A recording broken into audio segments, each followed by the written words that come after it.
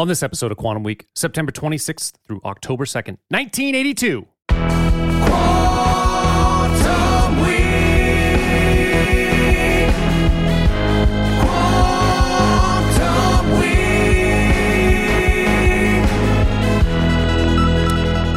Welcome to Quantum Week. I'm Matt. I'm Chris. Quantum Week is a show in which Chris and I leap into a random week of a random year, and we talk about movies and music and headlines and stories, all sorts of stuff. And we are in September. Last week of September 1982, and I think it's our earliest episode. Is that right? This is the earliest episode. Okay. Yes. Crazy. And we've got E.T. E.T. and Jack and Diane by John Cougar Mellencamp. That's right. And before we get into that, we have maybe the biggest announcement in show history. I think so. So we have a Patreon. We have a Patreon. How this works is you can go to Patreon. You can search Quantum Week. We'll also have like a link to stuff, but that's going to help us get funds to promote the show. Really. Basically, yeah. So we keep trying to amplify our reach, and we keep trying to grow the show. And this seems to be like it's time for us to try to put some funds behind it. Kind of like taking that next step. But how it's going to work for you guys is we have 3 tiers. One is just kind of throw $1 a month at us, and we'll give you a shout out on the show. We'll say and it's just kind of a way to just kind of help out. Yeah. But the other 2 tiers I think are a little bit more interesting. The $5 a month, that's going to give you an extra show each week. Right. So Matt and I are going to start doing a 3rd show that's going to be Patreon only.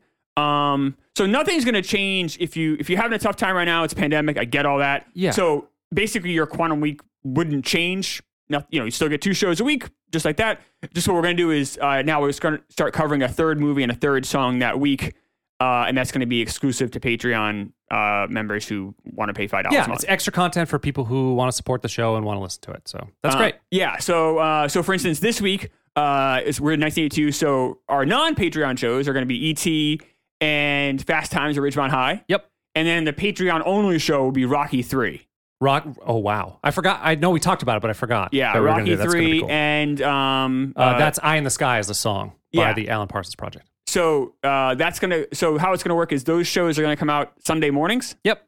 So every Sunday morning, if you Patreon, if you pay the $5 a month, then you'll get this extra show every week. And it's very easy to do. If you decide to sign up, then you'll get a welcome email that shows you how to put the RSS feed for the Patreon only part of the podcast into your iTunes, whatever apps you use as a podcatcher on your phone. Very simple to do. So you'll get an exclusive feed that goes to you, so you can catch it right there. It's not like you have to log into Patreon to listen. You can listen right from your phone. I literally did it, and I am technically adept, and I did it by myself, without needing help. It's literally a copy paste. It's so easy. But if you have any questions, you can reach out to Matt and I think we're pretty accessible, and we'll be happy to try to help. So then we have another tier for kind of more like a high rollers kind of tier. The high rollers. But we do get this question all the time is I want to pick a week. Or can you do this movie? Can you do this movie? So what we're offering is if you pay $50 a month, which is a lot of money. It's a lot of money. You'll obviously get that extra show, but then you also will get to pick a week. And an exclusive Quantum Week t-shirt. Yes, a Patreon only t-shirt. We are going to have other t-shirts out, so this isn't going to be your only chance to get a t-shirt, but this is going to be a kind of Patreon only t-shirt. Because we have this pretty cool logo that Matt designed that I really like. Actually, I kind of like it better than our real logo. And then we have, but then the thing is you get to pick a week. So every year, so let's say you are, every 12 months, you'll be able to pick a different week that we'll cover. And you can pick all the songs, all the music, same rules apply that we do, which is it has to be the top 10, basically same thing. We kind of will help you with that. But yeah, you get to pick all the songs and all the movies for that week and the week itself. Yeah. So new Patreon, support the show. Yeah, we appreciate it. And obviously if you can't afford it, I totally get it. Matt totally gets it. Nothing really will change for you. Nothing will change. Because we'll just have the 2 shows a week. Yeah. And this will help us grow, and hopefully we'll get more. We're going to use this kind of to promote the show with advertising in other podcasts, things like that. Just kind of expand our reach a little bit. Yeah, that's kind of the plan. Yeah, definitely. Did we get everything? I think you got everything. Yeah, that's it. Yeah. So move on to E.T. E.T. is a big movie. E.T. E.T. Elliot, phone home. Phone home. Elliot. What hurt? Is that what he says too? Ouch. Ouch. That's what it is. Ouch. Yeah. $10 million this thing cost. Not a lot. No. And it did like $700 million in the box office. So. By the time it finished its run, it was the #1 box office movie ever, and I think it got eclipsed by Titanic. Is the movie that did it in. I thought it was Jurassic Park. Oh, or you're was right. that It was just Jurassic Park. You're right. I always and get that then wrong. Titanic, I get that wrong. I think, that's absolutely right. I always forget Jurassic Park's that middle child in there. Yeah. Yes, this is you're absolutely right. It was E.T. until Jurassic Park, So, which is wild because that's also Spielberg. I know. Spielberg beat Spielberg, Dude, which shows you his amazing power at that time. Did you see that at one point he was making $500,000 a day from box office sales with ET? Yeah, he took points. That's crazy. Yeah, he's smart. He made so much money. Yeah, this was a kind of if you look at the financials here, it's kind of interesting. So many people fucked up here with this movie. Columbia had it. They passed on it. But thankfully, the marketing guy said it wouldn't work in Columbia, which is a disaster. Marketing people. Fired. No offense, man. Marketing people are the worst. All right. They're not as bad as lawyers, though, so you get that at least. I appreciate that. But someone in Columbia, thankfully, had the right idea to be like, listen, we'll give you the script, but we get 5% of the profits. Really? And the joke around Columbia but the joke was that they made more off the 5% of profits off of ET than any other movie they made that year, which I don't think is that, which might not really be a joke. No. So Universal wisely, Spielberg went to Universal, had a connection there with someone there. It's like, listen, you should pick this up. You should, and so Universal bought it from Columbia for $1 million. Yeah. And then they ran with it, and then it was off and running. And the thing was, Spielberg was under contract with Universal. Right. He had to do I think 7 movies was the movie. He was very young and got a 7 movie deal with Universal right out of the gate. I think he did a short 23-minute short film. I can't remember what the name was, but then right after that he was signed to this He deal. did Duel as well. He did, but Duel was part of that. Was that part of that? Yeah, package? it was part of the And deal. then obviously Jaws. And Jaws. Yeah. Duel is good. Did you ever watch that one? I've never I liked seen it. No, That's the truck one. As we talk a bit, there's some dark spots I have with Spielberg that I haven't seen. I've always kind of wanted to do a Spielberg project. Oh, that'd be kind of fun. He's done about 50. Go through So all many of his movies and just do a deep dive on them. That'd be kind of a fun one. But Duel epitomizes 1970s California for me. It's trucks going through the hills of California. It's crazy. I'm not some of these movies and some movies I haven't seen of his. It's not by I've discussed. It's just simply out of I want to save them, and I have so many saved. I really need to watch them. The other people that kind of fucked up here are the Mars Incorporated, people that make M&Ms. Yeah. They had the option. They could have done this. No. And they thought that E.T. was so ugly it would scare children, and they didn't want to be associated with that. So they passed and went to Reese's Pieces, who then, they made so much money off this film. I mean, even today when I eat Reese's Pieces, the first thing I think of is E.T. Of course you do. If I ever eat Reese's Pieces. But but it just shows that what a horrible mistake by Columbia, what a horrible mistake by Mars. But people just didn't know how to take E.T. Well, it's hard. I mean, to be truthful, if someone came to me with this movie, I'd be like, I don't know that. You have to do this perfect for it to work. The alien has to be just right. Yes, I mean, you have no guarantee the alien's going to look good enough, not even or real enough. Yeah, have enough personality. I mean, it could easily be Mac and me. Right. It's right. It could. Right. And that's the ugly sister or ugly cousin, I guess, of this movie is right. And that's a great example of how it can go bad. Yeah. So with this, I mean, if you are risk averse, this is not the film for you to take. I don't think. Well, do you like this movie? I think it's mediocre. Oh no! Oh, I know. Oh, what is wrong with you? So I think that there are. That's a terrible. Hold take. on. Here's the thing. There are some brilliant scenes in this film. There are also some mundane, ridiculous scenes in this film. There are spots where I'm like, who the fuck is this movie for? And then also, wait a minute. And then the last thing I do want to say is that Henry Thomas might be the best child actor performance I've ever seen. He's phenomenal in this film. There's a lot to cover there. So, besides maybe Haley Joel Osment in Sixth Sense. Haley Joel Osment in Sixth Sense. I think Osment's better than Thomas. But you think he's great in this really good in that movie. But let's break it down here. Let's talk about kind of the critique of the movie. Then. You love this film. I do. So, I do. I love this movie a lot. I've never seen a movie before. Well, I guess before. This is the first movie I ever saw at the theater. So I've never seen a movie since that has as much love in it. There's so much. This movie just exudes love and caring and family and it's just every character in this movie genuinely cares about each other. Even the scientist at the end, Peter Coyote, which is a really cool name. He cares for the Elliot. He cares for Elliot, the boy, you know, and he's kind to him. There's just so much kindness and like love in this movie that like, it can't help but like rub off on you. And I think that's why it works so well from a box office perspective. You mentioned who's this movie for? It's kind of for everybody. Like I don't know how, and it's not for everybody like Pirates of the Caribbean where they try to do 9 different things and kind of fail at all of them in some ways. This is a movie that tries to do really just one thing, which is a movie about friendship and loving and caring. But those topics are universal. Just doesn't matter what age group you are. It's true. And also separation, particularly from family, you know, being apart or divorce, like broken homes, that type of stuff. You have that obviously with E.T. being away from his family because he was stranded. And then you have the broken home situation with Elliot and his family. So yeah, and I think you're right. Kids can identify with that and adults can identify with that as well. I just think they're just like, first of all, I didn't like the mom at all. I think she's a terrible actress and she did a bad job in this film. Oh, I disagree with that. Okay. Yeah. I also think that some of the scenes, like there's a scene early on in the film where they're all sitting, it's just the immediate family. It opens with like a bunch of kids, camaraderie, like playing a game, hanging out, whatever. But there's a scene a few minutes later where it's the family and mom sitting at the dining room table in the kitchen.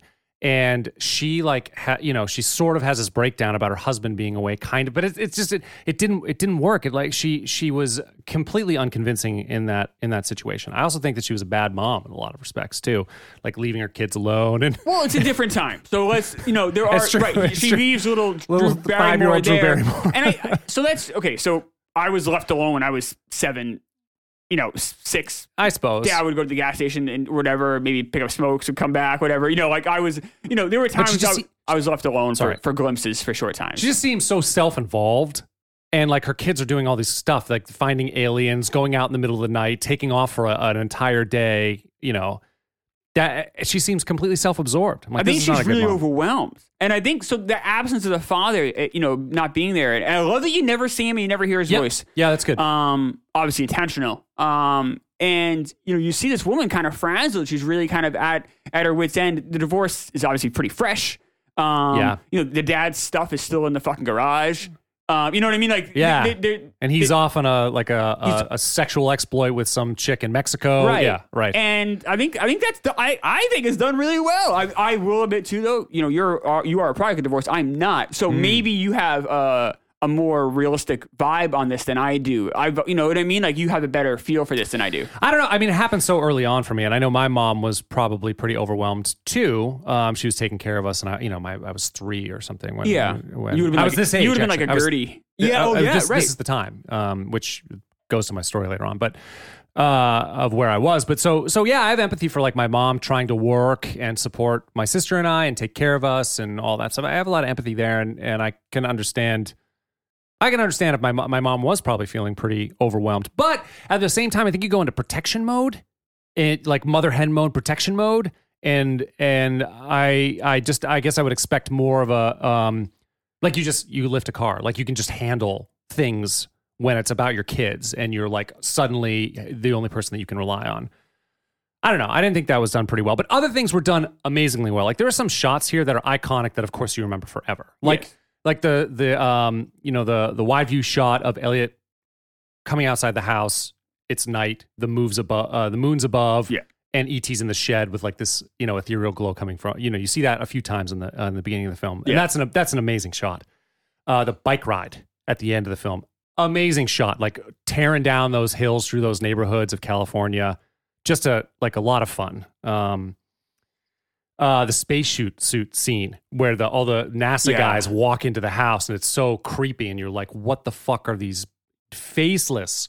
Yeah, and they're faceless the entire time until later on, right? Because even when you see them traipsing around, in the dark looking for ET, I assume they're all NASA guys or government guys. You don't see their face at all. You just see them, sort of their from the chest down. Right. So they're faceless again as they enter your home and try to steal your kids. The perspective is such a huge part of this movie. That's true. So this is all shot from the perspective of a child or an alien. Yeah. That is small. Yeah. And, you have those Tex Avery cartoons where, you have just adults really are never kind of seen, from the waist up. Yep. And this is obviously kind of a nod to that. The only person you see that from the waist up in this movie really until nearly the end is Dee Wallace's the mom. Yep. She's young.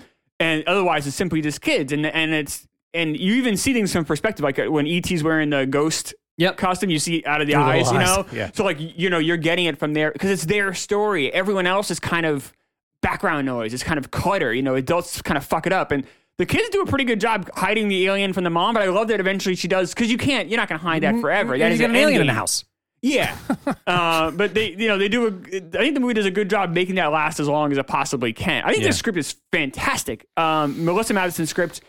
Right. I don't love a lot of her other works, but I think this is really good. Well, it's great. I think it's brilliant. And Spielberg's direction is off the charts great. It's really good. I agree. The perspective thing. You say mundane. People see it now. Unfortunately, now this is, or fortunately or unfortunately, I guess you not loving this movie is a very controversial take. I bet it will be. What do you said? You said mundane. What bothered you about it? I guess. Yeah, I guess there was not. Well, maybe that's not the best word. Okay. There were things that I didn't believe that I thought that there's no, like, this doesn't make any sense. No adult would look at this and be like, that's cool. Like the whole, I know what you're going to say to me. You're going to give me shit for like looking at too much of the details, but like the whole telephone thing is so annoying. A speak and spell in a fucking coffee can dials outer space is ridiculous. Shit like that. The whole scene. So your issue is with the alien technology that is completely So imaginary. that's one thing. Okay. I also named the mom sucking. Dee Wallace, who I will say, I mean, she's also the mom in Cujo. Oh yeah, that's right. And then she does she's known as a scream. I think she is the scream queen. She's done a lot of horror movies. I think she did Critters, a few other things. So she's right. She's not Meryl Streep. I mean, no, but I think she does a very convincing and good job. I'm not, like I said, I wouldn't have put her for an Academy Award nomination. I'm not saying that, but I think she does a decent job. No, I think what this does, like in terms of acting, it's the kids who are great in this film. I mean, yeah, even what's her name? Drew Barrymore? Yeah, even Drew Barrymore does a good job. She does a great. Well, I mean, she's a very good actress. Yeah, and, she became. But she has a cry on cue a couple times. She's like an amazing job. Yeah, exactly. My one criticism of this movie, which that's kind of where I thought you were going with mundane. Well, okay, is the pacing. There's that, and so, but that is not a fair criticism of the movie. I will say right off the bat, because of 82, right? Yeah, because that's how movies were done back then, and the pacing isn't as bad as other movies are from back then. Oh, I'm sure. It's really not. And I wonder watching, I'm like, man, like I'm really enjoying this. But would someone younger like do? I actually, if you have any kids, I'd be very curious. Have you shown E.T. to your kids who are younger? Maybe born in the last 10, 15 years, whatever. Do they like it? Were they bored by it? Because it has a very slow fuse to it that other movies now made nowadays don't have. Yeah. There were other parts that didn't work for me. The fact that he comes back to life after dying. Why? Because of Elliot's love? Like, or was he not dead? He wasn't dead. I think he was just hibernating all gray. He must have some hibernation, some way to go into a coma mode. I just felt like that was like, why even do? You're just trying to go for the tears. Or the aliens coming back revitalized him when his mothership came back. That somehow because his coloring changed as well. It did. So there's a couple ways that could go. I know. I just felt like it was definitely. If you would say a melodrama that didn't necessarily. That was the one like potentially hokey thing that happened, right? Like the rest of the movie plays it pretty close to truth, or it's pretty grounded. This movie's pretty grounded. Well, I know you can definitely say that with the caveat that it's an alien film, of course, right? Of course, with that one element, but a weaker movie has that one element spiral into a lot of other things. The other thing that didn't work for me was the whole scene where Elliot's at school, and Spielberg's really trying to show the connection between Elliot and the telepathic connection. Yeah, and that stuff didn't work for me too. I felt like the build up to the kiss. Where he kisses the pretty girl that ends up being on Baywatch later. It didn't move me, or him like releasing the frogs. It just didn't build in a way that I was like, oh wow, this connection has a lot of meaning for me. It just didn't really do it. I was like, whatever. I cannot believe it. You have this take. I'm shocked. Honestly, I just don't. All right. I'm tearing it down, but at the same time, when you were a kid and you saw this, did you like this movie? I think I didn't. I think I liked it enough, but I was not looking forward to seeing this film again. Oh. And I think because, I probably saw it a few times when I was really young, and then I didn't want to see it anymore. Part of it was maybe just feeling icky. Icky, explain. like icky around. I don't know. Maybe because he looks weird. He's like a weird looking alien. I know he's a very loving, lovable. Oh, you know what else? The other part of it is, I think I didn't want to see him suffer At the end? Well, yeah, and like being found, traumatizing for me as a kid was seeing him being found at the riverbed. It's awful. That is like He's pale the white. worst. Yeah, it's awful. And then in the bathroom when he's all fucking pale and white Yeah. and disgusting, and then the way the mom and it's totally believable that she would react that way.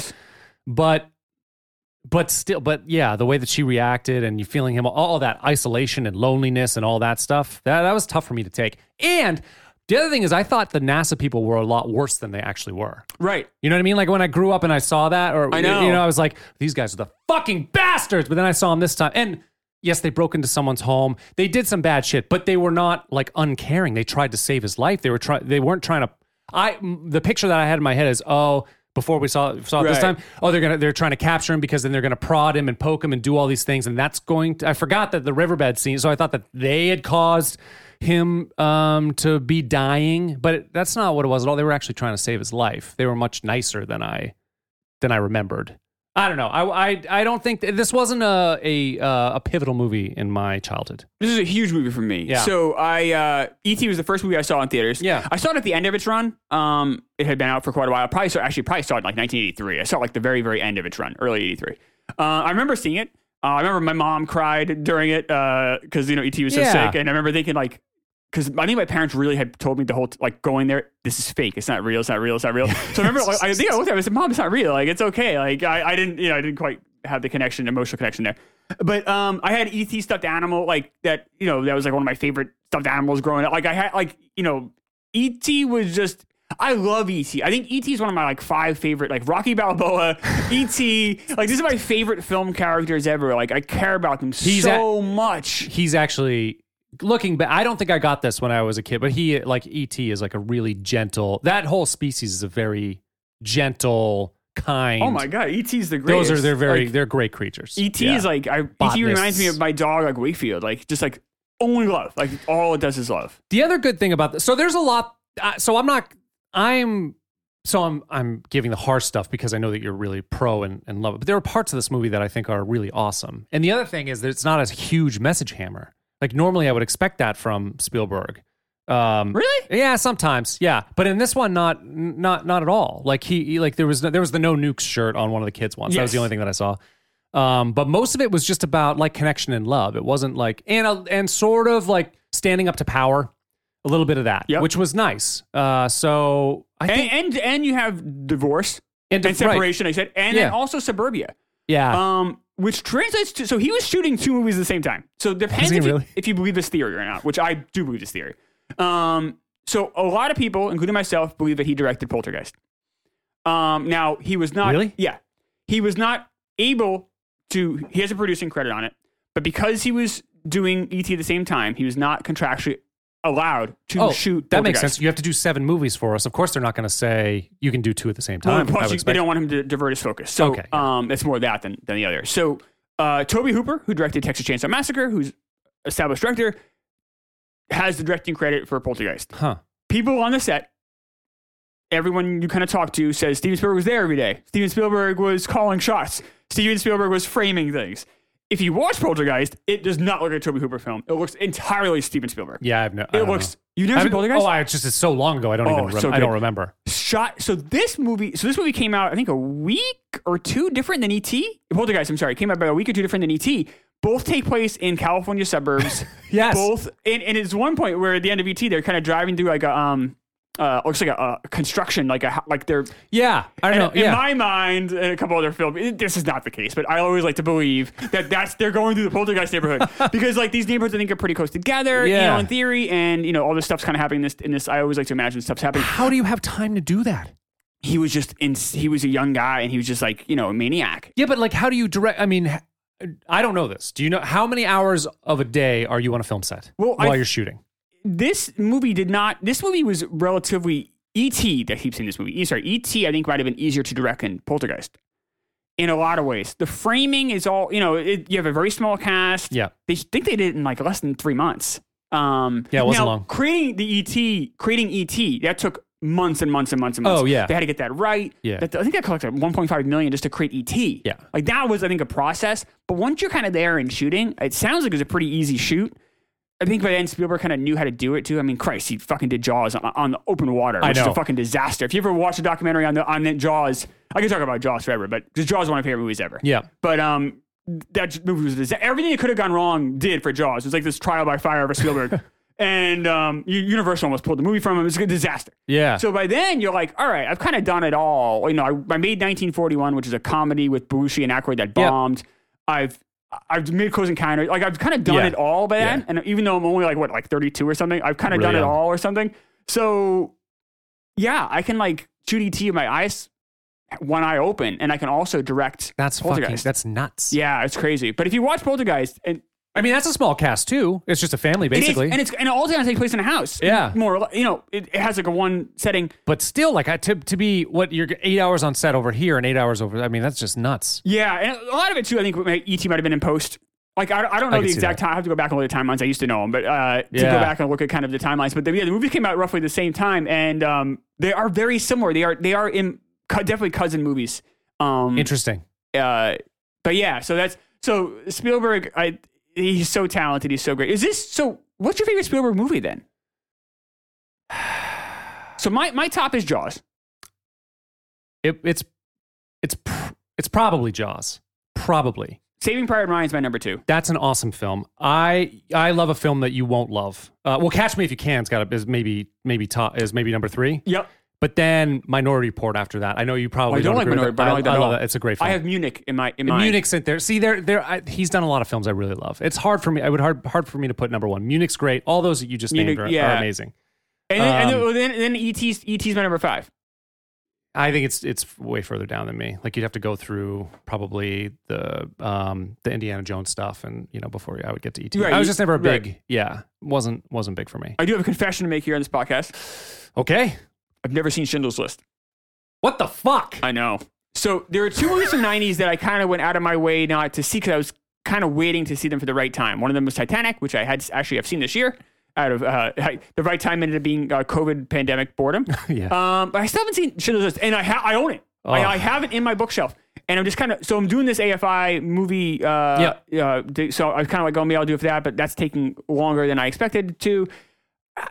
I'm kind of hoping we kind of cover it for the show. We haven't run into it yet. We will. We're gonna have to. It was big, wasn't it? It's a big hit. Yeah. So made a lot of money. Well, yeah. But I haven't seen Schindler's List, so. It's hard. That's my top 5 of Spielberg's those 5 movies. E.T. is my number 5, but I will say I've not seen Schindler's List, so that could. Would that be in your top? I think so, but I haven't seen that since high school. So now it's 20 something years ago. It's not as fresh in my mind. I mean, it's that the hard part too is I don't have warm feelings about Schindler's List because it's not. It's because it's fucking tough to watch. So it's hard to call something your favorite when it's so don't have warm feelings for Schindler's gruesome. List. I mean, to see he breaks down. I mean, that's a tough one. I'm sure it is. Yeah. So this movie got nominated for Best Picture. I know it did, and and was the odds-on favorite to win. Yeah. I know the director of what won. He was surprised. He's like Richard Attenborough for Gandhi. He was like, I'm surprised. I thought that. Yeah. So Gandhi was. I've seen Gandhi, but a long time ago. I saw Gandhi so long, but I was just a kid when I watched it. Kingsley, right? Ben Kingsley, yeah. So Gandhi wins. E.T. is nominated. Yeah. A movie called Missing is nominated with Jack Lemmon, Sissy Spacek, which I've never seen. I don't know that one. Tootsie's very good. I don't think I've seen it, but I know what it is. Dustin Hoffman, it's a very good movie. And then The Verdict, which is fantastic. I don't think I've seen The Verdict. That got nominated. Verdict is very good. I like The Verdict. It's just so different movies. Verdict is a movie about Paul Newman. He's a Boston lawyer. It's very good. Sidney Lumet, it's very good. Paul Newman's acting performance in The Verdict is right there with Jimmy Stewart, and it's about as good of acting performance as you're gonna find in a movie. Yeah. So Spielberg doesn't win for Best Director. Attenborough wins that, and then they don't win for Best Picture. Doesn't win Best Picture. And it doesn't win for screenplay either. That also went to Gandhi. It was our original screenplay. It was Officer and a Gentleman, Tootsie, E.T., and Gandhi took that. It did win a couple, though. It was nominated for cinematography, directing, editing, music, Best Picture, sound effects, visual effects, screenplay. Yeah. It would have won a couple technical awards, right? I think, yeah, that's what it was. Which is a huge disappointment for a movie that going into the Oscars was supposed to win. I wonder if it won music, because that's the other part of this score movie is that's fantastic. amazing. The score is phenomenal. The interesting thing is I can hear some similar themes that Williams uses in other stuff in this. Like, it kind of, you hear some Star Wars stuff, you hear the da-na-na, ba-ba-na. It's not quite with that same phrasing, but you hear similar stuff to his other, like, I don't know, like space kind of Odyssey stuff. But there's a lot of weird, not very similar to John Williams stuff that happens all over this film too. Like a lot of tension, sound. To the score though. The score for a second though. Yeah. Is so good in this movie. No, it's great. And it's great. I think it evokes emotion. My eyes almost start to well up when I hear it. And you figure the last 5-10 minutes of that movie is just the score. That's it. There's very not little much dialogue. No, it's all the action scene with the bikes, Right. and then goes to and it goes to the when E.T. leaves. Now I E.T. know there's leaves. a couple. They have a E.T. says goodbye, but it's really the score is. And if you watch the movie at the end, the score is so all encompassing. Yes. the dialogue is almost like a secondary. It's very loud in Yes. the mix. Agreed. and that's obviously done intentionally by Spielberg because Yeah, he's saying this is more important than what they're saying. Right. is how you're feeling. Yeah. Yeah, Williams does a great job, and I think that the movie wouldn't have been anywhere near as good without No, that score. another way it worked. That great script, that great direction, the great child actors, Yeah. and that great score elevated above a movie like you said, like a Mac and Me. Like that's the difference. Right, that's the difference. Right. That's what you could have gotten. Right. You have to have a lot of trust in Spielberg to like do this film. And that Matheson script. And that Matheson And now script. the idea so Spielberg was a good guy here. He could have gotten a story by credit here because this is his idea. So when he was growing up, he was his parents were divorced, which he talks about quite a bit. It really bothered him quite a bit. Yeah. He invented an imaginary alien friend Yep. because he didn't have any brothers and his dad was gone, so he was the only man in the house. I think he got overwhelmed by it. So he kind of took that idea, he cobbled around some ideas. He had a movie called Night Skies he wanted to do, and he ended up not working out, or he didn't have time. And then he kind of kicked the idea to Melissa Matheson, who then wrote this. And she came up with like E.T. Phone Home. She came up with a lot of this basic script, but it really was his initial idea. Yeah, so he But he could didn't have. take the story by credit, though, which is kind of cool. That is cool. I mean, you get credit for. But he directed, I mean, right? you got a lot of right, credit. but it is. But I mean, he You're could right. he He could have easily grabbed that, and so this is her script, and it's what she's most. She ended up marrying Harrison Ford, and then she died of cancer about 5 years ago. Yeah. But this is her legacy. Is this movie? Yeah, she hasn't done that much. It seemed like maybe 6 or 7 films. She did Indian in the Cupboard, which doesn't quite work. She did some other movies. The BFG. So Yeah. that was her last thing. She did that with Spielberg I didn't see near the that end of film. her life. This is her legacy, Yeah. which is a pretty good legacy to have. Was there? Did you see anything wrong with Henry Thomas though? I thought, but you seem to not think. You wouldn't put him in that same echelon? He's as, not in that same class. To me, it's a little. He does a great job. So there is one thing. If you're gonna criticize the movie, there's one thing that really bothers me every time I watch it. It's a very small thing, but it's so ridiculous. So at the end of the movie, there's a kid. The older brother has the 3 friends. One of them is C. Thomas Howell. Yep, that's right. And there's 2 other friends. One of the friends overacts to such a wild degree. It's the kid with the headphones. Yeah. And he has, I don't know why Spielberg left this in, because Spielberg spends this movie, he works so hard to keep this movie grounded. Yeah. And the kids all act very grounded. It's all very real. Very believable. And then this one scene where, the bikes are all in the air. Yep. And he says something crazy, he has this crazy quote, and he makes this crazy, and then when they all land, the bikes all land, and he makes this crazy face. Oh, I don't remember. It is fantastic. This kid is great. I want to find out more about this kid, because this is it's such a Spielberg easily could have edited this kid out. It's your new background photo. You haven't done that I will. forever. You should find it. I will put that in there for sure. This kid's face is fantastic. Yes. Funny. All right. Anything else with this film? I mean, So what do you give this movie? You're gonna get shit for this. I give it like 85, 86. I think What it's is pretty that? good. Are we doing numbers? Or are we doing letter grade? Yeah, so that's like a low B plus. That's like a B plus. B plus. That's a pretty heavy criticism. You got pretty critical for a B+. Well, I had to be critical because I knew you were going to be very positive about it. So I had to really I had to talk about the things that bothered me, but there are things that I like about the film. You didn't grow up. That really bothers me in a way. I think I was creeped out. I think I was really creeped out and turned off. It's hard. I have a lot of empathy. I have a hard time seeing a kind thing in severe trauma and pain. It's very upsetting. I mean, that's tough for me. So I didn't. Yeah, I don't like that. It's hard for me to. Is this going to go to your top 5? No. it's really hard for me to be critical of this movie. It's really hard for me to be like, when I say critical, it's hard to critique this movie because a lot of my criticisms are because it was made in 82 and doesn't quite Sure. play right now. But you have to think about it. You have to look at it in your 40-year-old eyes. The other element of it is E.T. is such a huge like, part of my life in a way that like I don't see him as, it's so hard for me to like, because how I saw E.T. in the movie theater is 1982. Yep. When you see him for the first time, he is kind of scary and ugly looking. That's kind of part of it. To, 2020, when I grew up with this creature, like, he was just, he's everywhere. Yeah. He is, E.T. is, and, they did the right thing. They didn't have any sequels. This movie sits I know. alone. It's a good thing. I gotta. It is crazy that 1 2-hour film and everybody knows E.T. Everyone knows sees E.T. sees E.T. in their head. Like, Immediately. yeah. Yes. It's crazy. I mean, they've made rides. Yeah. I mean, he's everything. He's right. It's just one. Right. There's no book beforehand. It wasn't like there was some sort of IP they took from. That's it. And you're right. It's just a two. It's not like Star Wars with this whole universe and spin-off movies and action figures and all. I mean, I know there were some E.T. like dolls and shit, but not really. I mean, it wasn't a lot. It's crazy how that's like ingrained. Anybody our age. I guess I gotta give it. If I'm looking at it with my 40-year-old eyes, like, all right, this isn't, I guess, an A- movie. But if someone says A+, I can't argue. I mean, if someone says a C+ movie, It's not a perfect movie. It's not a perfect movie. There's pacing issues that kid's crazy face. There's other. It's not a perfect movie, but I'll say this: it's not a perfect movie. But for what they're doing, for what the story this movie's trying to tell, Yeah. I don't know if you could do it much more perfectly than they do it. It's hard. Granted, it's very hard to do this I film. can't believe you don't like this movie more. This really bothers me. Sorry. I just, it's taste. Like, you like. I would have thought this would have been right. You love all the science fiction bullshit, and then there's a great science fiction movie like this one, and you don't like it. It's not really aggravating. It's not really a great science fiction film. I mean, Minority Report is a better science fiction film. No one's going to give us money for Patreon because your stupid fucking ET take. How do you like Minority Report more? Oh, all right. It's a very good film. You did see it. Can we poll that?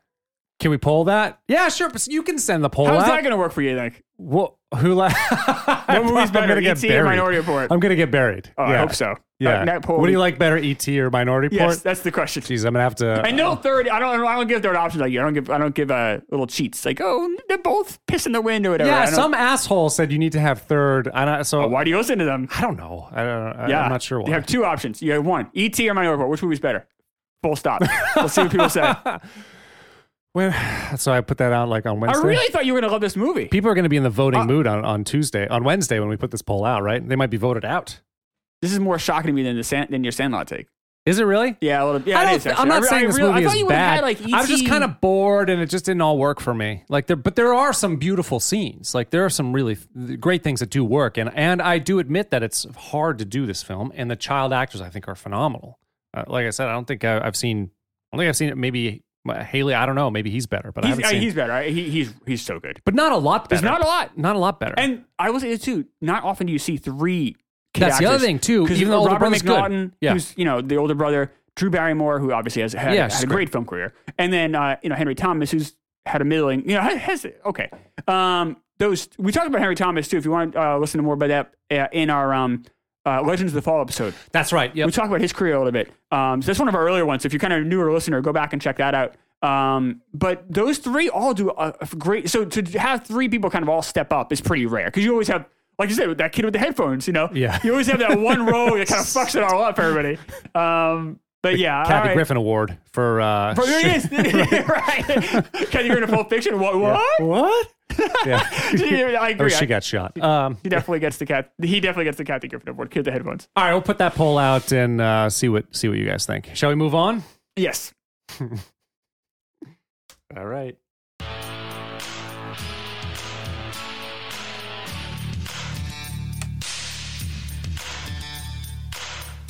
Little ditty about Jack and Diane, two American kids growing up in the heartland. All right, so this is Jack and Diane by John. He's John Cougar at the time, but we know him as John Mellencamp, John Cougar Mellencamp, John Cougar, John J. Mellencamp. He's got like the Diddy syndrome where he changes his name from time to time to reinvent himself. It's funny because this, like, so we complain about a lot of the top 10s that we see in different decades. You know, you get to the later 90s, into the 2000s, and the Billboard Top 100 just gets early 90s. You have all those ballads. Yeah, all the ballads. Like, there's periods where it's just like, this is very hard to find something good. And we always talk about the number one that week on the Billboard Hot 100. And then, you know, I'll usually choose, a lot of times I'll be able to choose one from the top 10, but sometimes it's even further. But somewhere in the top 100, I'll choose one. And I just try to find one that has something to talk about. This one, as number one, Jack and Diane, is the one I wanted to talk about least on this top 10.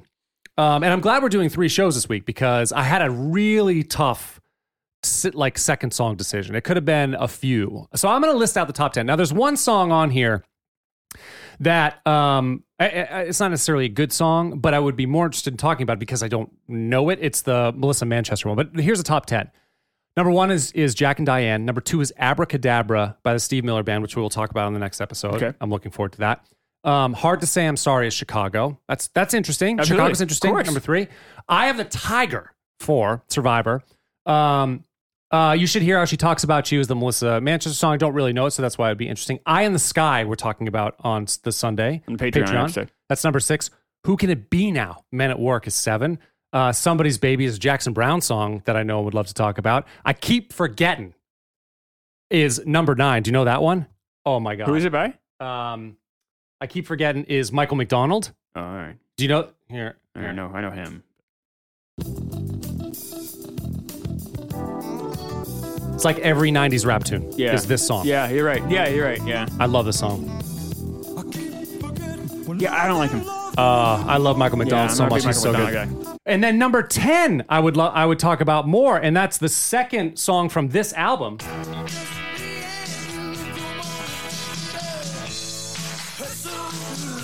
I like Hurt So Good a lot more than I like Jack and Diane. I like it more, not a lot more. I would say a lot more, but I'm not a John Cougar Mellencamp fan. Yeah, not at all. So I have some feelings about Mellencamp. Yeah, they're probably similar to mine. I don't like him. Yeah, I have a name for him. John Pooper Mellencamp? Nope. Okay, what is it? Pepsi Bruce Springsteen. Yeah, that's exactly right. He is like, if you could water down, if you could make a copy of a copy of a copy of Bruce Springsteen, and it was maybe 15% as good. It is unbelievable how much this guy rips off Bruce Springsteen, and we all seem to be okay with it. Like, as a society, he did a song a year after Born in the USA. He did a song called R.O.C.K. in the USA. Yeah, that's right. Like, how are we okay with this as a society? We've given this John Cougar Mellencamp this free pass. This guy's ripped off Bruce Springsteen's entire career. I know. He even after Hungry Heart, he does a similar type songs. Oh, I wonder what it was. Like Dance Naked. I don't know it. It's a similar you're a musician, so you tell exactly why. But I just feel like he's just ripped off Springsteen's entire career. And the problem is he's nowhere near as good. Nowhere near. If you listen to Mellencamp's songs, man, it's like something missing. It's exactly. And I don't know music like you do, obviously, but I'm like, it's almost, and I say Pepsi because I always think when I drink Pepsi, I'm a Coke guy. When I drink Pepsi, it always tastes a little flat. Yep. And I feel like this music's just it doesn't hit me. No. It's not bad, I guess. Well, his lyrics aren't as good. His delivery isn't as good. Bruce has a raspy voice too, but he has got a better voice. Like, he can do more stuff. Bruce is way more creative melody wise. So even Bruce writes simple songs, but Mellencamp is really cut lower. And I'm not a Kirk Minahan level Bruce Springsteen fan. I'm not a big Bruce Springsteen fan at all, but I would way rather. But I enjoy a lot of his stuff, and there are at least 10 Bruce Springsteen songs I like more than the best Mellencamp song. Yeah, absolutely. I just can't. I was going through the catalog, and I was just like, holy shit! It's just song after song that rips off Springsteen. I'm like, this is nuts. How are we okay with this? I was trying to comp him out though. Like, who else is kind of on this level? The one that I could think of was Bob Seger. Kind of a similar thing, like that kind of raspy Americana rock, kind of blue collar rock thing. I feel like Seger's unique enough though. I feel like just with Mel, it's so Night Moves versus Jack and Diane. They're kind of the same. There's maybe I just enjoy Seger because Night Moves came way earlier too. Yeah, I think it was 70s. I think you're right. Yeah. But it's just, I'm not saying the songs are structurally, but it's kind of that same vibe. You know, it is this sort of like pensive. It's the other thing too with Mellencamp is we both grew up in the MTV era. Yeah. And this guy, I cannot emphasize enough if you're younger, tried so hard to appear blue collar. He did. Like he would go out of his, like, there's even an album cover where he's sitting at a bar with some like random old, like looks like some busted up old guy. Yes. And like, he's just like, hey, I'm just one of the guys. And it's just like, dude, stop trying so hard. You're fucking filthy rich. Like, enough. But he tries so, the pink houses, like, Yeah, he little pink tries houses, so hard to be like, hey, man, I'm just one of you.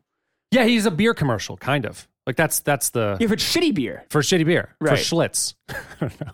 So I read one critique was like, listening to him is like listening to like a band play like a VFW. Yeah, that's exactly what it is. You like sort of dusty boot. There was a when I was driving cross country to go live in California. My buddy Paul and I were driving together. We stopped in South Dakota in this a town of 13 people, and all it had was this little motel with a bar in this metal shed. It was a big metal shed. It was like that kind of place that you would see John. And there was a stage with kind of like a permanent band set up, and the townsfolk would every Friday night come by from all the towns around would come by and watch like a shitty fucking country band there. That's John Cougar Mellencamp. That's where he That's needs his to play. people. That's his At least people. that's what he tries to tell us. That's what he wants to tell us. But I saw Mellencamp though, 30 million albums. Seeger, 50 million albums. All right. The other people I could kind of think were like John Fogerty-ish. I mean, he's earlier, but that's So kind much of the earlier, same. though. Yeah, about 10. But I'm just thinking like comps in terms of their like stylistically and whatever. Maybe he's kind of like I don't know if I even want to say it. He's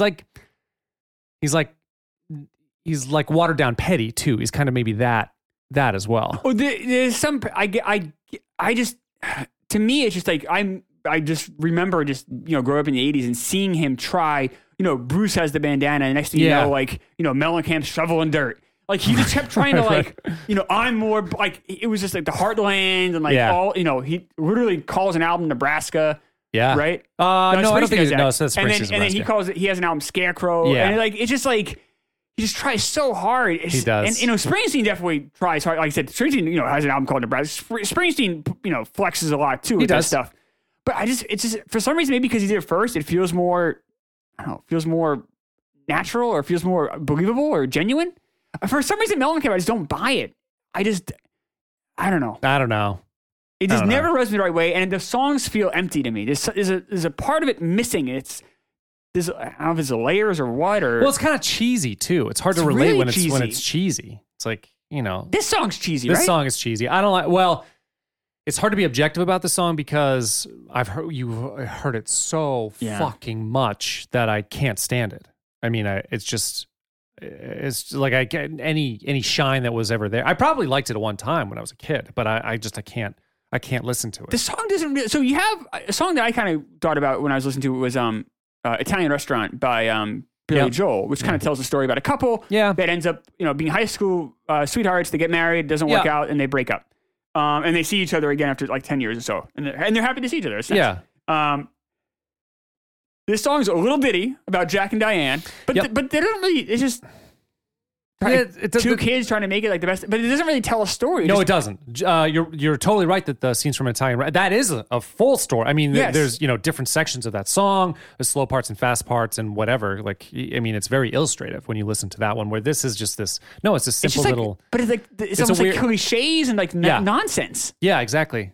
Jack's going to be a football star. Like how? Right? You can't get more cliche than debutante. And what is it? What does he mean when he's talking about two people that are relatively young? Yeah, they're in high school. Yeah, this is their glory. This is kind of a glory days moment where best times were in high school. Yes, he talks like that because he's. But like the thrill of living is gone for them. Like how old are they? Oh, that's the thing. Like when they're 16, 17 years. That's this idea of kind of your life's over at high school. Like you're always nostalgia. Your nostalgia is back to your high school. So is he ripping off Glory Days then? It's kind of feels a little bit like that. Or this is even before Glory Days. This is 82. No, so it wasn't. No. Yeah, I'm not. It's not really. There are other songs that kind of rip this off a little bit. I couldn't think of one that he was ripping. I couldn't think of one. Like Glory Days tells a story. Like Glory Days, like you can see that. It's those are way better lyricists. Billy Joel and Bruce Springsteen are way better lyricists than Mellencamp. He's pretty vapid. He doesn't have a lot. But he's a guy known for like Heartland and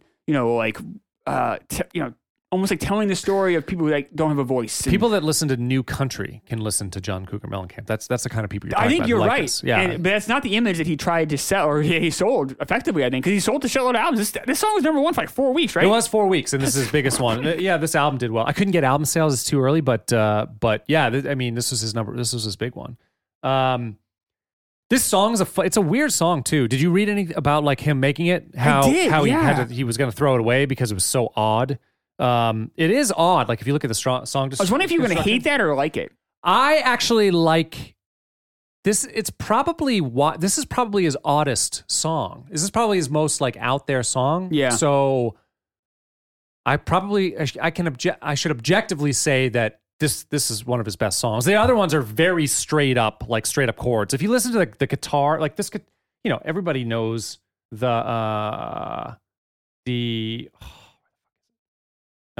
like this guitar line part. Oh, yeah. That acoustic guitar. Life goes on. Do, do, do, do. Of living is gone. Like that, which is very similar. So later on, what rips it off is this. Oh yeah, it does too. I really like this song though. Fast Car. I like this song better. Yeah, me too. Yeah. But it's like that guitar It is, part though. It is is very the same, yeah. But that's like an odd guitar part that he created. So that's kind of interesting. It's interesting that there's weird drums like.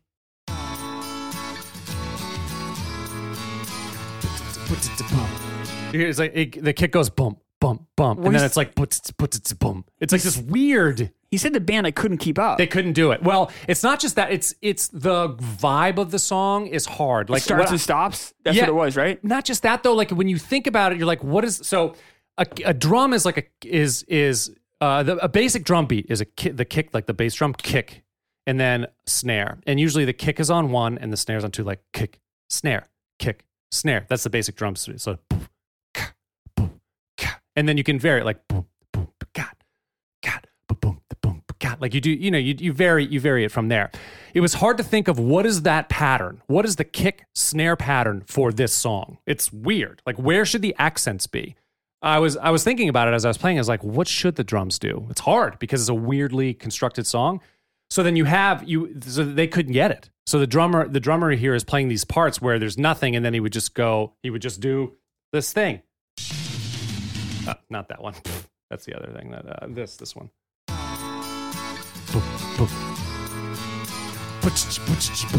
Like just this random out of nowhere weird stuff. So there's that, and then even the bass, like the bass is like, where do we even? So sometimes you'd hear like a boo doo doo. You hear like this bass sometimes, and then the claps. Did you read that too? Yeah, I knew that already actually, but yeah, which makes sense. So he clapped throughout because he was trying to tell his band, this is the fucking beat of the song, assholes. Like come up with something.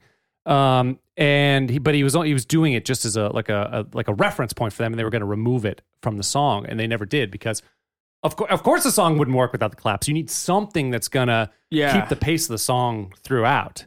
It's very weirdly constructed. I found that fact out. I got to give a shout out. So on Sirius, they have a top 40 '80s countdown, and it has like the original VJs like Nina Blackwood and and all, so. Every week they'll take a different week of the different year of the 80s and then play the top 40 of the week that we're in. So 1983, right? Let's say they're doing right now. It's like Halloween week, 1983, and it's so cool to hear the top because they play the whole top 40. Some of these songs you haven't heard in forever. Or you maybe you never heard them at all. Or whatever. You're like, oh, this is a top 40. This is so weird. Yeah. And one of the years they did was the Mellencamp because this song was so popular. It was on forever. Popular. Yeah. And it was in top 40 forever. And they talked about the clapping. I was like, that's really interesting. The other thing that they did steal though, which I just played a second ago, was this. Does that sound vaguely familiar to? Yeah. It's the exact same fill. Yeah. There's just one little like tiny difference in the Phil Collins version. But yeah, they did fucking steal that. So I don't know. It's this herky jerky kind of weird song. I'm just bored with it because we've heard it a million times. And I'm down on Mellencamp too. I've never really liked this stuff. I don't like the guy. It's the same Bob Seger, same thing. I've never really. Mellencamp doesn't do any drugs or alcohol. He smokes a shit ton of cigarettes. Or at least he ton did. Of cigarettes. I mean, he had cancer. Yeah. I watched. I remember there was a VH1 Behind the Music on him in the 90s sometime. And he had tried to quit so many times and failed. Hopefully he did quit now. I think he had a heart attack too because of it. Yeah. his whole thing was like, I don't want to be healthy. I don't want to smoke. I don't want to drink or do drugs. But then he's like smoking is, like it's just 2 packs a day too. Marlboro Reds. Insane amount of stuff, I guess. I mean, he's fucked himself. But he's an older guy now, so he made it. Yeah. Yeah. It's just music is not for me. It just feels, like I said, vapid's a good word. I always say flat. Flat. Pepsi, Bruce Springsteen. It's a good way to describe him. Okay. Personal story. So I don't really have a lot of, this is so early in the life. This is literally the earliest episode we've ever done. Right. And I do have some memories from the time I was like 3, 4. Like I remember, as I mentioned when we were talking about the movie, like I remember leaving, my parents divorcing and me leaving. And I was in like sometime I was 3, like between 3 and 4 years old. So it was probably around this time when it happened. My little sister was young. She's only 16 months younger than me. So but still, she was like 1.5 years old. She was just this little. She was really little, yeah. Little girl. So that happened really young. I've said this on the podcast before, but we moved out. My dad was an abusive guy, and my mom's like, we got to get the fuck out of here. And the way that my grandmother tells it, and every time my grandmother's like almost 90 years old, so she likes to retell stories. But the way that she talks about it is she absconded with us in the middle of the night. Like my mom gave my sister and I to my grandmother, and she like took off sometime, I don't know, in the middle of the night to like get us away because my mom was afraid that what was perceived as my dad's, I don't know, powerful family would come try to take us. So, rescued by my mom's mom. And we ended up living with, I've mentioned this before, we ended up living with my grandparents, my mom's parents for some time, like a few times at a few points during my early life. But anyway, so that like, that's my memory. I remember like sitting feet pajamas, like in my parents' bedroom, like knowing that this is happening, like we're going somewhere. So I have that memory. And the other one that I have is actually, I've been thinking about my Uncle Tommy a lot lately. Lately, my Uncle Tommy's, he's got a tough battle with cancer. And, he is the other, there's a few musicians in the family, but not really trained. Like my mom sings, my grandmother sings, but Tommy's like the other trained musician. He's a piano player. And, there's right around this time, there's a very early picture of me sitting on his lap at the piano and him like playing and singing. Oh, that's nice. Yeah, it's cool. So those are like the two kind of things that stick out in my mind. Like I was very interested in music early on. I remember, I've mentioned this before, but I remember singing with like my mom, singing REO Speedwagon tunes and Christopher Cross tunes when I was really young. I remember asking for a drum set very, very early, like maybe I was, 4 or 5 years old, just being really interested in music. And so having that memory of, sitting on my Uncle Tommy's lap is a cool one. But that's where I was, what I was doing at that time. Just a kid. Just a wee man. We were very small at this point, so yeah. All right, yeah. So you're probably going through something pretty tumultuous, it sounds like. Yeah, well, and then had to watch this stupid E.T. movie. It fucking fucked me up. I'm just joking. We'll do the poll. You're the worst. Okay. So we are in, I said, the last week of September. Yeah. Oh, this is my birthday. So September 29th. Oh, yeah. So I'm turning 4. 4. Turning 4. That's right. Yeah. Right. Oh, yeah. All right. Yeah. The NFL was on strike. Was it? Yes. The strike lasted for 57 days and cut the regular season from 16 to 9 games. No idea that happened. The NFL wound up having a 16-team playoff. So they had they had a shorter regular season, but then expanded the playoffs. The players went on strike because they wanted 55% of gross revenues. Okay. The NFL held the line, so we're not going to give you a percentage of gross revenues. You have, we're going to keep the current system at that time, which was, you're getting a salary basically. Yeah. Eventually, the players revolted against their own labor leaders and came to terms, basically agreed on like modest raises and bonuses. Oh, Jesus Christ. But I understand. I mean, it's hard for a football player. You're not going to play very long. It isn't. So this is exactly the difference of what happened with baseball and happened with football. Yeah. So Major League Baseball went on strike in 1981, a year earlier. They went on strike for basically, 50, 60 games, almost the same amount of time. They got everything they wanted. Basically, when they came back, baseball at that point already had free agency. They expanded it. Like they went and they got owners caved. Yeah, and this happened again. We saw this happen in 1994. If you're old enough, and And baseball players, Major League Baseball Players Union always wins. Always wins. The NFL Players Union always loses. Always loses. And this is the most crystal clear difference. And, it's exactly right. Even to this day, NFL players don't have guaranteed contracts. Yeah. Like they have, basically it's a year-to-year thing. Some people do have guaranteed money, like Aaron Rodgers. Some of these big names have guaranteed money. But, Patrick Mahomes has some guarantee. But that contract is really 100% guaranteed. No. Now, eventually, NFL did get some percentage of revenues, and that's how they build a salary cap now. And they've done some things since then. So players have gotten some rights since 82. I'm not saying that. So it's not like a profit share situation. It's just we're going to use X amount of percentage of revenues. The revenue towards salaries. And that's how we come up with the salary cap and stuff like that. NBA does the same thing. Yeah. Baseball does have a luxury tax. Baseball is a bit more complicated. Baseball does not have a salary cap, which players have fought against and won. NFL does have a salary cap, which players have fought against and lost. NFL, now to your point, that you're like, all right, well, NFL players didn't play very long. And you're right. Their careers are typically shorter than baseball ones. I think the NFL average is like 2 to 3 years. And then baseball is about 5 to 6.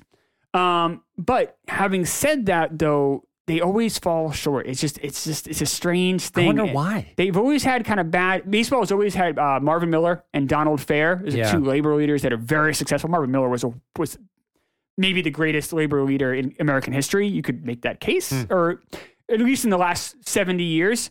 So when you're talking about having the right guy in charge, football has always kind of had a harder time finding that person to really lead them effectively. Yeah. But it's funny, I read this, so like that would never, like NFL would never go on strike day. It would never happen because there's just so much. Now there's so much money. So much money. with these sports. NHL went on strike, I guess the most recently, and NBA has gone on strike fairly recently too. But there's just so much money on all sides that you lose if you go on strike. It's like maybe baseball would go on strike again. I just don't see NFL ever doing it again. The only thing with football is there's only 16 games, right? So if that would really hurt the owners if they do go on strike. Yeah, because it's all about TV money. Yeah. So then TV networks are scrambling. I think CBS played CFL games during this time for 4 weeks, but they did it with like all the power of an NFL broadcast. Oh. But all 4 games were blowouts. Nobody watched them, and they gave up. They bought the rights from ESPN. Like, we want these rights. They aired, and the games were so poorly. So they end up having like Madden and Summerall go cover like Division III games. Like they had no one to do with themselves, right? And but it did come back. But yeah, it was a tumultuous time for NFL. So also this week, 7 people died from cyanide-laced Tylenol in the Chicago area. This led Tylenol to recall 31 million bottles across the country. So basically, anything Tylenol. And that cost them $100 million in that time. Jesus. Would have been like $260 million to basically imagine if they had to call every single Tylenol product off the shelves. All because one person basically went in and injected cyanide into 7 bottles. Jesus Christ. But the story got such huge amount of press that Tylenol was forced to do this. Since then, they've that's why you see like, harder proof caps. Yeah. So who did this? No one knows. So they never found the killer. A man named James Lewis demanded $1 million to stop the murders. So all this is going on, and then a letter comes in saying, hey, unless, he sent a letter to the newspaper. Police found this guy. This guy's an idiot. They found this guy immediately. He ended up getting charged and served 13 years for extortion. Yeah. But he was living in New York. He couldn't possibly have been the person to inject these 7 bottles for Chicago. It seems like a guy that just took advantage of a situation. Sounds like it. But a lot of people do feel that he was the killer, though. So maybe people feel maybe he did somehow get to Chicago and did. There's also other people that were accused. One person was accused of the killing. Had a mental breakdown because of the media pressure. Ended up killing somebody. But like it wasn't but he wasn't the right person. But he just couldn't deal with the. So this case is the more you read this case is wild. And there's other cases. I went down this whole deep dive of like this other woman did the same thing to Excedrin in the 80s as well. And she did it to a whole bunch of bottles, I guess. And one to try to kill her husband at the time. She hated her husband because he stopped drinking. Wait, because he stopped drinking? Right. She liked to drink, and now he wasn't drinking anymore. What the fuck? So, but when she did it to the other bottles, I guess, I don't know. This is what I don't understand about the story. So she does it to a whole set of bottles. Yeah. But then other people bought, like it wasn't just in her home. I would have just done it to my one bottle in my home. I don't understand that in the Excedrin part. No. But other people bought these bottles, and sure enough, somebody else died from it. because it was in that same like lot of bottles. How they did her husband die Yes. too? Okay, so that's how they contracted. And her and the other family, both people died. She tried to sue Excedrin. Really? Yeah, she did like a class action lawsuit. Like, oh, they died from taking your product, and they're like, no, wait a second. You laced put it. in What are there. you talking about? Yes. So she's still in jail. The Excedrin lady's still in jail. Fine, she can stay there. They never Don't found kill people. this James Lewis guy with this case in particular, the Tylenol case.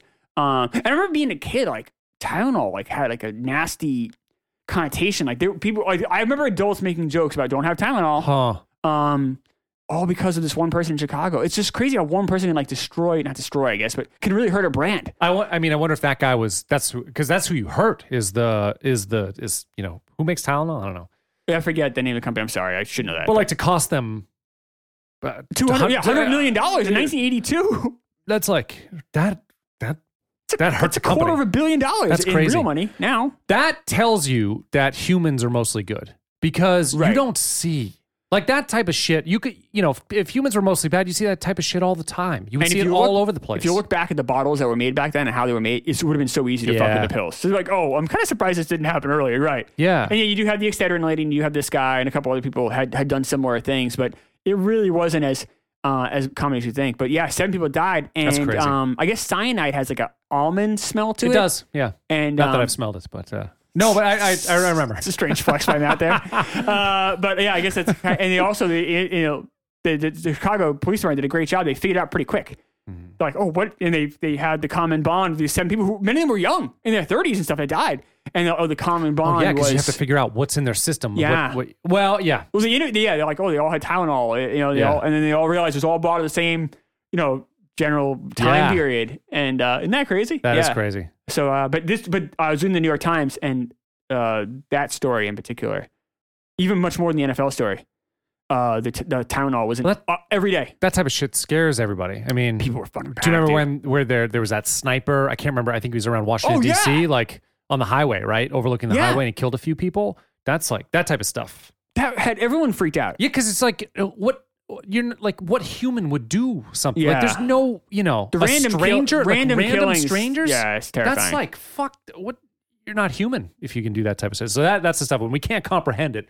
That's the stuff that like sticks out to us. So I'm not surprised that was all over the place. But I don't remember it from the time. I don't remember that. I only remember the Tylenol getting a bad rap when I was a kid. People were making jokes. That's and I don't remember. I knew of the NFL going on strike, but I didn't remember. I'm too young to remember it happening, obviously, because I'm even younger than Matt. Yeah, I'm only 2 at this point, so I don't. It was all just history lesson to me. But yeah, that's all I got for headlines. So we're back on Wednesday. On Saturday with Fast Times at Ridgemont High and Abracadabra. Yeah, and then go to our Patreon. You can check it out. And if you subscribe, then you'll get the Sunday show, which is Rocky 3 and Alan Parsons Project song. That's right. Anything else? See you on Saturday. See you then.